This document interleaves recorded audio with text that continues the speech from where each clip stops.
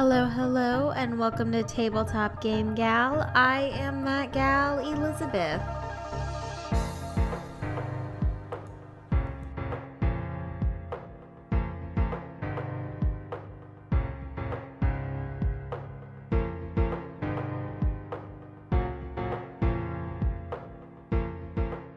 Joining me today is my fiance, Chad.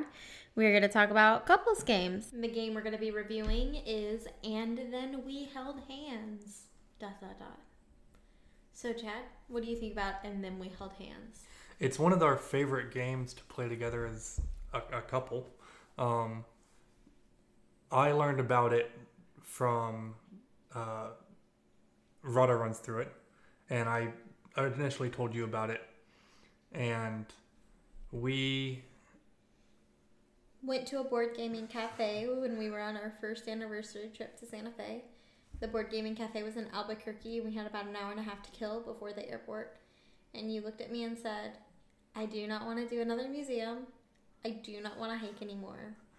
I want to go to the airport and I want to sit around.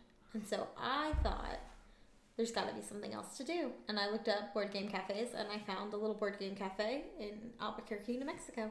And we went. And it was a great way to kill. I think it was 3 hours. Yeah, it was a really cool shop. The way they had the games organized, like I've never seen any other shop do it the way they did. And the staff were really friendly. But we found And Then We Held Hands there, and I had never seen it before. And I knew it from Rado, and I was like, oh, we should totally play this. Well, and you and I had talked about it quite a few times prior to that. And it was something that we were both expressly interested in playing. And I found it because I asked the clerk if they had it. But we spent a few minutes reading the rules. It was a really simple game to pick up. Yeah, it's really, you barely need the rules. And it's a really intriguing game because you're not talking during the game.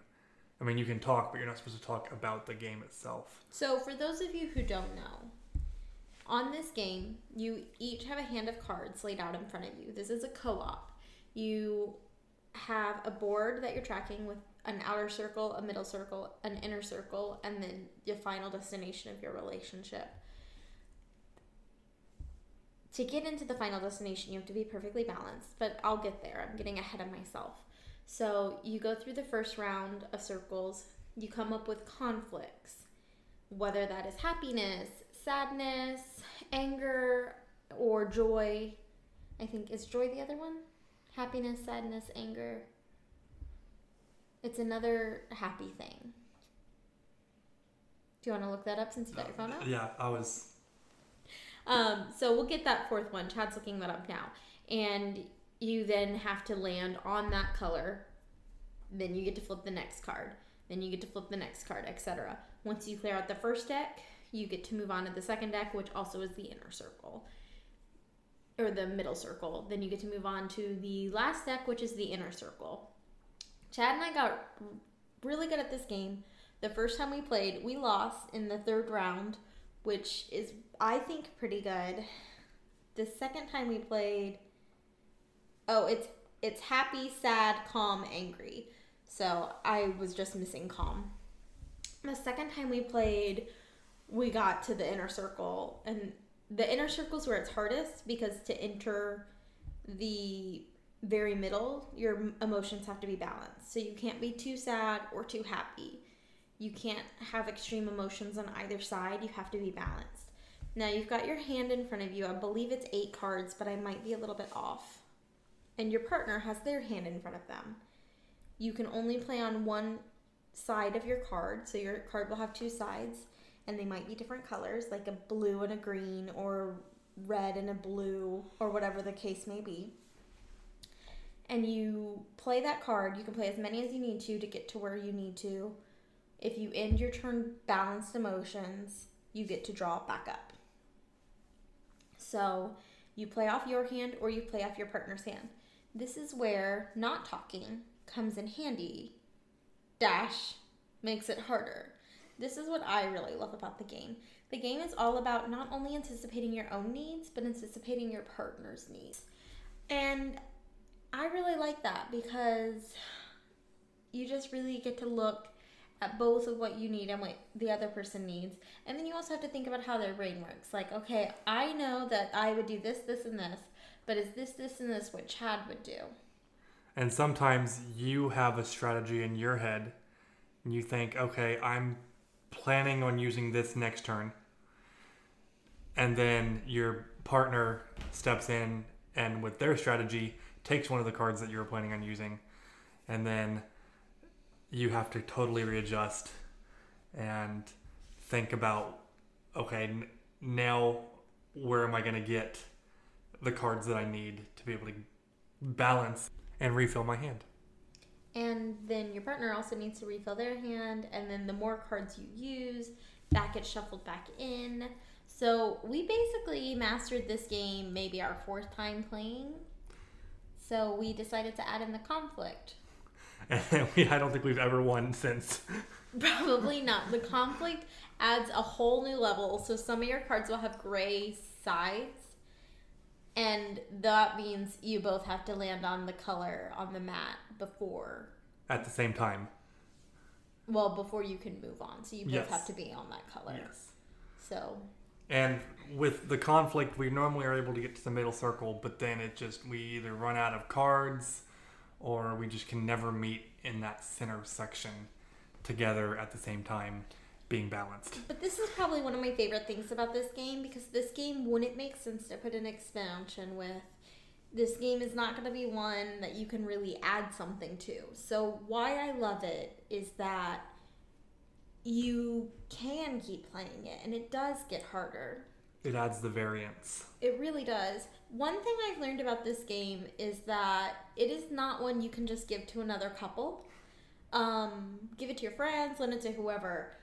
I once gave it to really good friends of ours who are in a relationship, and they did not do very well, and they ended up getting in a full-on argument in front of us, and we were just like, guys, calm down, it's just a game. So they're probably going to listen to this, and they're probably going to call me out on that, but that's okay. It is a really fun game, though. I always, when we first got it, I would always say that I think it should be in marriage counseling, because you do need to anticipate your partner's needs. And you just do like have in to life. really know, just like in life. And you really do have to know your partner. One of the other things that we really love about the game is just the art style. It's really pretty. Oh, it's like a storybook It's art. so beautiful.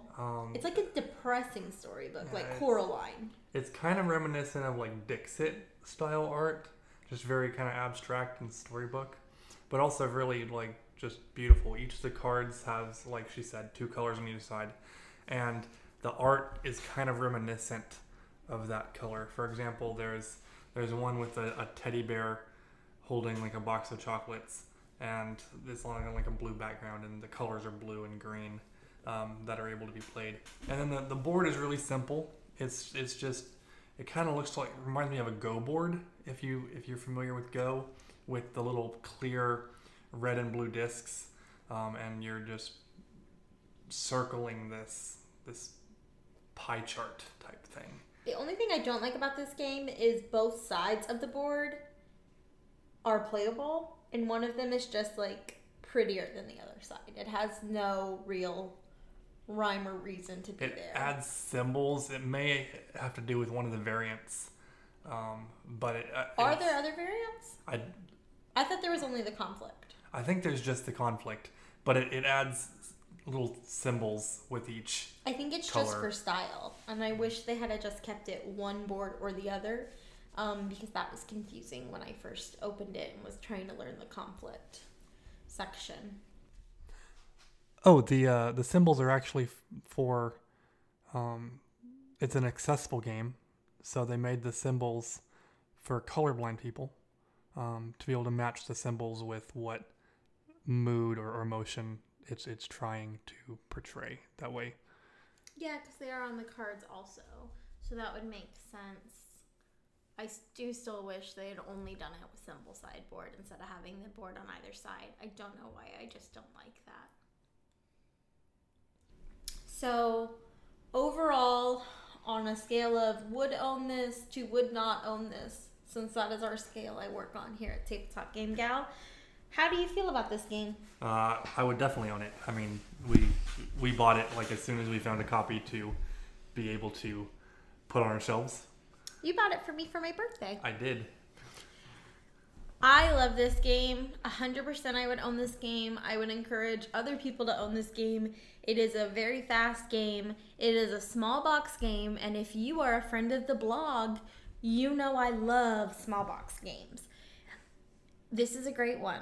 I would really, like I said, encourage everyone to play it at the very least. Yeah, and put it on your shelf. It's beautiful. It's got hands on the cover making birds. It's just a really dope-ass game. Definitely one of the best two-player games we've ever seen. Yeah, specifically designed for 2 players, this is probably my favorite. So, excluding And Then We Held Hands, what are some of your favorite specifically designed for 2-player games? I like Raptor and the Queen's Gambit and Jaipur. The Queen's Gambit is specifically designed for 2 players? It is specifically designed for 2 players. It can go up to 4, but it gets weird with 4 because you're having to communicate your strategy with your partner. And honestly, guys, I feel like he's cheating. I feel like that wasn't my question, but no, I'm just kidding. I got you the Queen's Gambit. You did get me the Queen's Gambit. It was one of my Grail games, and you surprised me with it for our anniversary. It was one of your what? Grail games? Grill games? Grail, like Holy Grail. Oh, I thought you said girl games, and then I thought you said grill games. Y'all weird, son. No, a lot of people have like their Holy Grail of games that they really want to acquire. Oh, I don't. I'm sure you do. It's just awkward. Well, so Queen's Gambit. I have not played the Queen's Gambit, so I can't speak to that. But I have played Raptor, and I do really enjoy Raptor. I think it's hard to find a lot of games geared specifically towards 2 players that are also good and not weighted. Like Raptor, I think is too weighted. So is Queen's Gambit. Oh, is it? Yeah, it's very heavily weighted towards who? the Imperials, the Empire, Darth Vader, all them. It's weighted towards the bad guys? Yep. Bum. I can't do it, or else I'll have to pay something. You guys know what I was getting at. Yeah, I've played the game maybe 8 times now, and most of those have been on the Rebel side, just trying to win once with the Rebels, and it hasn't happened. And I think that Raptor is really weighted towards the scientists. I think it's really hard for the Raptors to win, which is really sad because it's just a mama trying to save her babies. That being said, I do really enjoy playing as the Raptor more than I enjoy playing with the scientist. I think the Raptor has way more fun cards. Because you get to disappear and then jump out and and then eat a scientist. Yeah, I would do my Raptor noise if it wasn't insanely loud. But if you're ever in Dallas and we ever meet, you can ask me to do my Raptor noise and I will, because I do a perfect Raptor impression. Arms and everything. Arms and everything. But I think if I was to play Queen's Gambit with you, I don't think I would want to play as the Rebels. Well, I mean, I enjoy playing as Rebels. I am going to try and win as the Rebels at some point. At some point in time, you might potentially win as the Rebels. It's just hard because Anakin's run on the Star base is just so hard to get through. Doesn't Anakin say, "Give it up"? No? I don't think that's Star Wars. Yeah. Oh, no, give it up.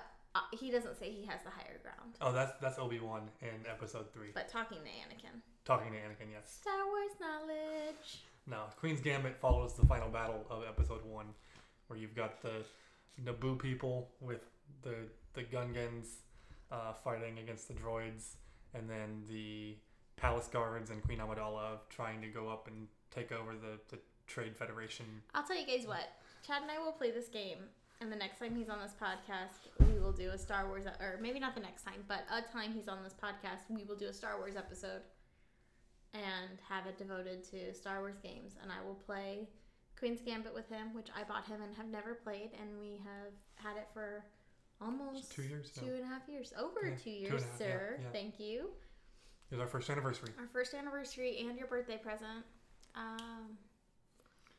We can play the the spinning Death Star game that has really bad techno Star Destroyer music. Yep, we can, which you guys don't know about because this is a podcast on couples games. But I will post a video of it on Instagram and attach it in the show notes. Which sounds really professional, but I don't know how to do that, so you'll do that. And we can finally play the 2-player Star Wars card game with Qui-Gon and Darth Maul. Yeah, so I was at Barnes & Noble's one day and I bought, or not Barnes & Noble's, Half Price Books, and I bought a 2-player Star Wars game for like $10. Super excited, brought it home to Chad, was like, here you go. We opened it, realized it didn't have any rules. And it's not on BGG anywhere. We can't find it anywhere. So then we were back at that same Barnes & Noble's. So this was what, a year and a half ago, 2 years ago? It was right after we moved into the house, so 2 years ago. And I was in Barnes & Noble maybe a week ago, so mid-September, and we saw it. And I was like, oh, look, there's rules in this one. So we bought it, took out the rules, and returned it. Because we're bad people. But now we know. Now we can. Now we have the rules. Now we can play it. We can play it. And if you ended up with that copy of that game without rules, then send me a message and I will get you the rules. We'll send you a photocopy. We'll share the will. But I'm also excited about that game because it's got really nice pewter miniatures of Qui-Gon and Darth Maul. So to get back onto 2-player games, since we've kind of digressed for the last few minutes, I don't always make it Monday nights to play with the group. And I work retail, so I don't work a traditional 9-to-5 Monday through Friday job. So a lot of times when people are playing games, I am at work, or I'm at work, or sometimes I'm at work. And I'm a manager at where I work, so I have to be there a lot, and I have a lot of responsibility, so it's always my main focus. So 2-player games are something that I love and that are important to me, because for you and I, not only is it like kind of how we grew as a couple, but like it continues to be something that we can connect on. So like if we're upset with each other, if we're arguing, if we're flirting, if we're it just brings us together. It just brings us closer. No matter what our mood is, it brings us closer. And we know we can always like just sit down and play a game together. And the reason I specifically like 2-player games is that they're designed for just 2 people versus a lot of times when you have other games that you play down to 2 people, I don't think they're as strong. They just don't work as well. You lose an aspect of the game that's just like you can't really quantify, but it's missing. Well, and then it makes it weird. Like I don't like to play 5 Tribes with multiple people now. I only like to play it as a 2-player. I think it's because I have played it so heavily as a 2-player, so my brain has a hard time changing to accommodate for 4 people. Like, oh, I have to think of what X, Y, and Z are going to be doing. This is the part I want versus, okay, if he makes this move, I can immediately make this move. And that makes it a lot harder. So that's why I like games. It is a different style of thinking. Specifically designed for 2 players. And that happens with a lot of games. Like, not just 5 Tribes. Yeah, of course. 5 Tribes is just a good example. Yes. What I think is really interesting right now is the big push or transition, I guess, into multiplayer games releasing 2-player variants like Bonanza and Bonanza Duel, which sorry about that, guys. I've been playing with a pocket knife and I just dropped it. Like Bonanza Duel, which is the 2-player variant of Bonanza. Codenames Duet. 7 Wonders Duel. 7 Wonders Duel. Which Settlers of Catan you kicked my ass at. Duel. That's not what it's called. 7 Settlers of Catan. 2-player something. It's called something. But there's been a lot being released lately, and I don't enjoy them. No, they're not very good. I like a lot of them. I really like the original games. Like I love Bonanza. I enjoy 7 Wonders. And a lot of people really love some of the, like, 7 Wonders Duel has gotten a lot of praise from the community. It's just not our style. And Codenames Duet has gotten a lot of praise from the community, but it's just not our style. We haven't played Codenames Duet because I don't particularly like Codenames. Yes. I love party games, but Codenames is, for me, mediocre at best. Yeah, you prefer ones with a lot more player interaction. Yeah. Well, I like Crosstalk a lot, and that is the same style. Well, yeah, that's true. I don't know why Crosstalk's better, but for me, Crosstalk's better as well. We keep going on these tangents, and these are not what the podcast is about today. It's about 2-player games and gaming as a couple. So back to what I was saying, which was these major games that release the 2-player versions. I know Seven Wonders Duel is everybody's favorite game right now, which is super not true. What year is it? It was popular like a year and a half ago. I just find it too easy. Maybe I'm just really smart and you're just really dumb. You kicked my ass at that game, like not even close. You beat me in the second age, and yeah, it just wasn't even close. A game that I really love that you really don't is Tides of Time. You are also very good at that game. Which is a card drafting game. The problem with that is that everybody I would play it with now has learned I'm really good at it, so they screw me and end up winning by 1 or 2 points, but neither of us score very high because they've screwed me over the whole time. Yep. Jaipur is another good game. I had mentioned it earlier. It's one of our favorites to play. And it's another small box game, so you can kind of stick it in the backpack and just take it when you go, wherever you're going. So what's great about Jaipur is that it's fun, and like Chad just said, it's a small box game. So when we went to Germany and Ireland last summer, we actually went to Northern Ireland, but when we went to Northern Ireland and Germany last summer, Chad had packed, and then we held hands, and Jaipur, that was it. There may have been one more, but I don't think it ever hit the table. I don't think it hit the table either. For us to play in the airport, and whenever we had downtime, which we really didn't, excluding the airport. Yeah, but the airport, we had a big layover in Boston, and just waiting, pulled that out, and sat at a little tiny table. And yeah, because we had like a 9.5-hour layover in Boston. So we went and explored Boston, and then got back there with 2 hours to spare so that we could check our bags and get through everything. Because you're going international. Which took like 10 minutes maybe. We thought it was going to take a lot longer traveling international. So we sat down and you pulled out the games. And I said, what? You brought games? And you said, yeah, I did. And so Jaipur is a kind of a hand management, trick-taking game with camels. And with camels, for those of you who didn't understand. I thought he said candles, and I was like, what candles are in this game? No, camels. And it's a quick game. It plays in like 15 minutes a round, and you're supposed to play 3 rounds, best of 3 or whatnot, but you can take it out. It's got an awesome insert, one of the best inserts we've seen. Yeah, that game is beautifully organized, and it's a small box game, and I just can't stress enough that I like games that are small box games. If your game only takes up a little bit of the insert of the box, I get so annoyed. There's just so much extra space. Yeah, like Bonanza that needs to be in a box a quarter the size. But we highly recommend Jaipur for a 2-player game. One of the better ones that we've played. Mm-hmm. The last one I really love, and this will probably be the last one we talk about because we're getting close to 30 minutes, is, do you know what it is? I have no idea. Fjords!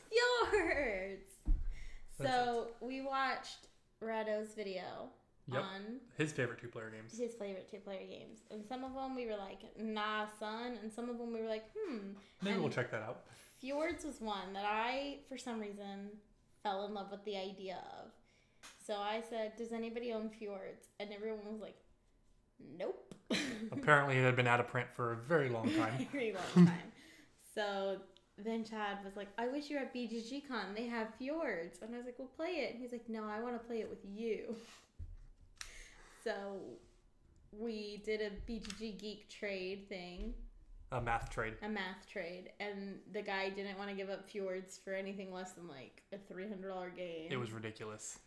And so we just dropped it, and I just checked out BGG a lot. I ended up finding a couple who had 2 copies because he thought his wife would enjoy Mega Fjords and she didn't. So they were selling their second copy for like $40. Yeah, something like that. So I was like, sweet. Yeah, we jumped on that Took deal a risk. real quick. We didn't know if we were going to like it. All we knew was that we liked tile laying games. Yep, it's one of Elizabeth's favorite Styles of games, yeah. And so we took a risk, figuring we could sell it or trade it if we didn't like it. And I bought it. And then we played it maybe the night after we got it, and it was we loved fantastic. It's a tile laying game like Carcassonne. Which is one of my favorite games. Where you're trying to match up the edges of your tile to the other edges of the tiles that are existing, and you're building a fjord. Yeah, so it's a 2-part game. The first part is laying down your tiles, and the second part is claiming those tiles.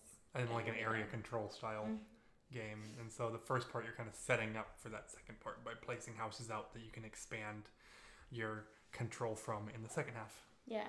And it's another quick one, just like Jaipur. It plays in maybe 10 minutes around. And Elizabeth has beaten me almost every game we've played. Yeah, it's definitely a game that takes less than 30 minutes. A lot of times we'll just toss it in our game bag because by the time we get to an event, a lot of people have already started because Chad normally waits for me to get off work to go.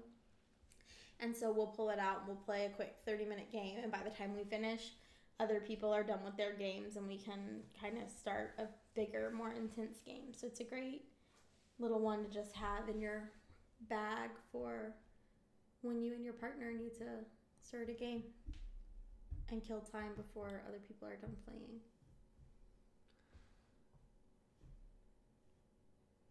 Thank you for listening to episode 1, and thank you for being my guest on episode 1, Chad. Oh, it was a blast. I know this was kind of a weird way to do it. We started recording it to get it out on Wednesday, since that's the days I want to get them out, and our power went out, and we thought we lost everything. It was a very sad night. And then we haven't actually been around each other for the last couple days, so we kind of had to pick back up. So thank you for your patience and for living with me and being able to just pop on whenever. So, our weekly Meeple question. Do you have any suggestions? I have an idea if you don't. What 2-player games would y'all recommend? Let us know. So, Meeple question of the week. What 2-player games will you recommend? Tweet me at Tabletop Game Gal. Let me know what you suggest. The other important thing that I want to note is that this podcast will start dropping every other week on Wednesday. If I'm going to be delayed by a few days or I'm going to miss a week for whatever reason, I will let you know via the blog. I have started looking into getting a domain instead of using WordPress, but that is a little while out and I want to see how this does first. So if it's going to be delayed, I'll pop on. I'll do a 5-minute episode about, hey, we're going to be delayed, but go ahead and tweet me the answer to this question or whatever. And until then, I will also be updating the blog between episodes or attempting to. This is going to be my primary way of doing it since I've decided to do these every other week. I don't think I'll write a blog on the in-betweens, but I might just kind of update it a little.